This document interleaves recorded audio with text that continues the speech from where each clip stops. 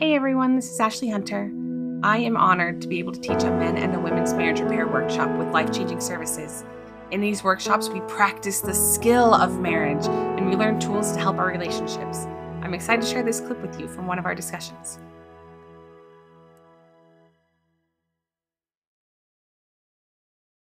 I taught she's now 10, and it took us like 3 years to learn how to ride a bike. We started around 7, and she couldn't get it. We kept trying.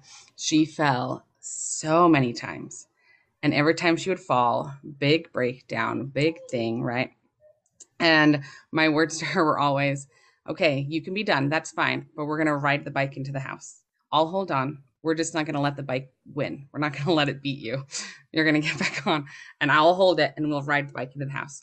So that was always my rule. We can be done whenever you're ready to be done, but we ride the bike back to your house. And she got all these cuts and scrapes and bruises, and she went from a helmet to like helmet, elbow pads, knee pads, wrist guards, like full on protection going into this mode. It took so many tries and so many falls. We had our neighbors, with the day that she learned how to ride a bike, come out and be like, we've been watching you for years and you got it. And so proud of her because she fell so many times.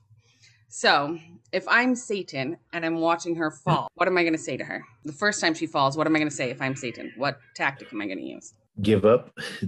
You're getting too hurt. You'll never be able to get it. You're not going to succeed. Your mom just wants you to fall and scrape your knee. Not truth, but that's what Satan would say.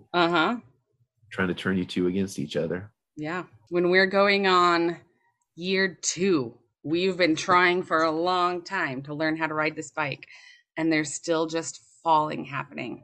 What's Satan going to say? Is he going to go, oh, they've been trying for a while, I should back off?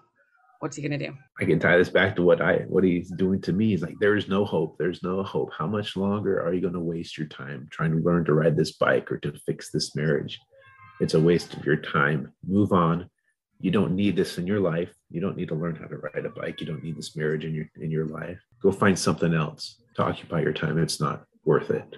It's not worth it. That's probably the great deception there. Is it's not worth putting forth any more effort into riding the bike or saving the marriage. Yeah, you made the jump. Good job.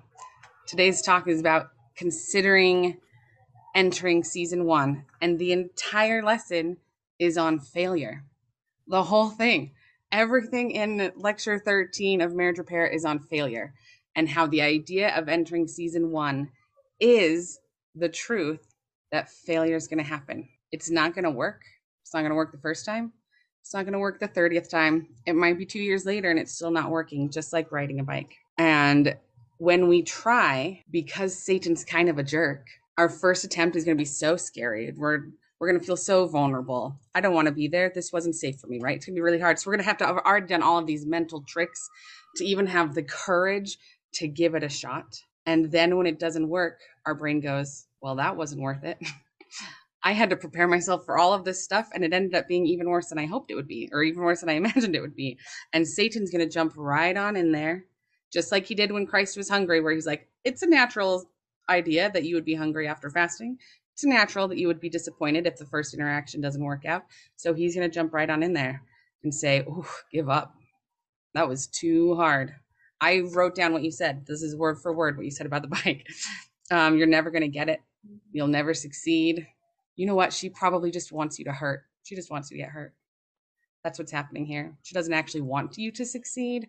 She just wants you to get some bumps and scrapes and bruises. She just wants you to get hurt. And then after you battle all of those and you come back and you keep trying, and now it's been a matter of years and you're still just trying to learn how to ride this bike, just trying to get it. Satan doesn't go, well, it's been a while. They've been working pretty hard. I should probably give them a break.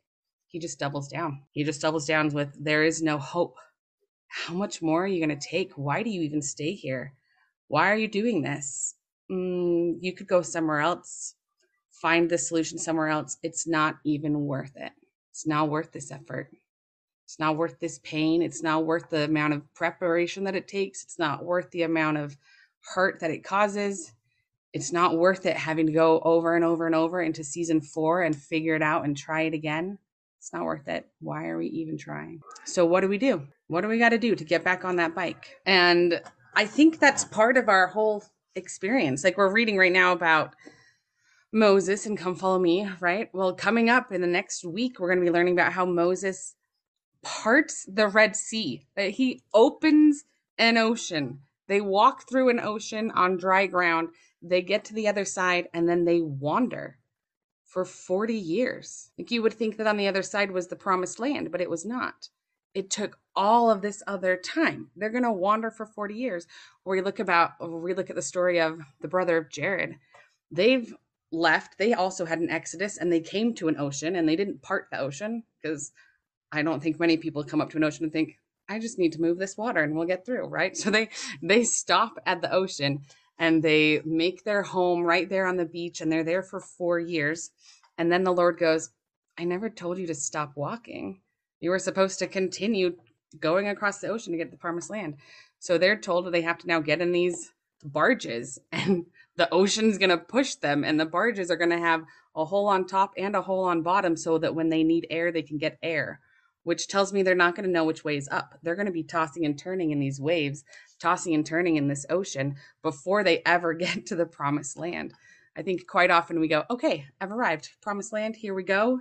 I have repented. I have changed my ways. There we go. I've made it. And the reality is, more often than not in the scriptures, what we see, what we learn about the pattern of how Heavenly Father answers us is there's this period, this waiting period, this traveling period, this hardship period of like tossing and turning in the waves while we figure out what we're doing before we make it into the promised land. In the same way that riding a bike, we don't just go, today I'm going to ride a bike. And then we get on and we ride away. There's this period of falling, this period of getting hurt, of trying. And I think that's part of the process. So we're not supposed to have it immediately. But if you look now, I'm making an assumption. I assume you know how to ride a bike. So is riding a bike difficult? Is it hard to ride a bike? Now you can ride a bike, but that doesn't mean it takes any less work. You still have to know how to balance. You still have to know how fast to go to prevent you from falling over. You still have to know how to steer, and you still have to know how to be able to do all of that simultaneously. It takes just as much effort now as it did when you were first learning. But because it's something that you already know how to do, it's something that you've practiced and you've practiced and you've practiced. You've gone through all of the tossing and turning that comes with learning it.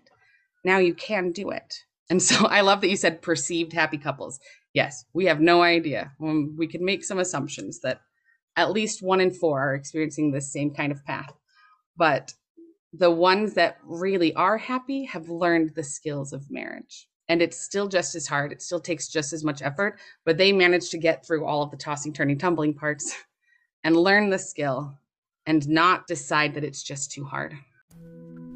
Thanks for listening. If you enjoyed what you heard, there's something that resonated, or if you had any questions, you can register and join us for these workshops at lifechangingservices.com. Then click on Therapy Services and Marriage Repair Workshops. See you in class.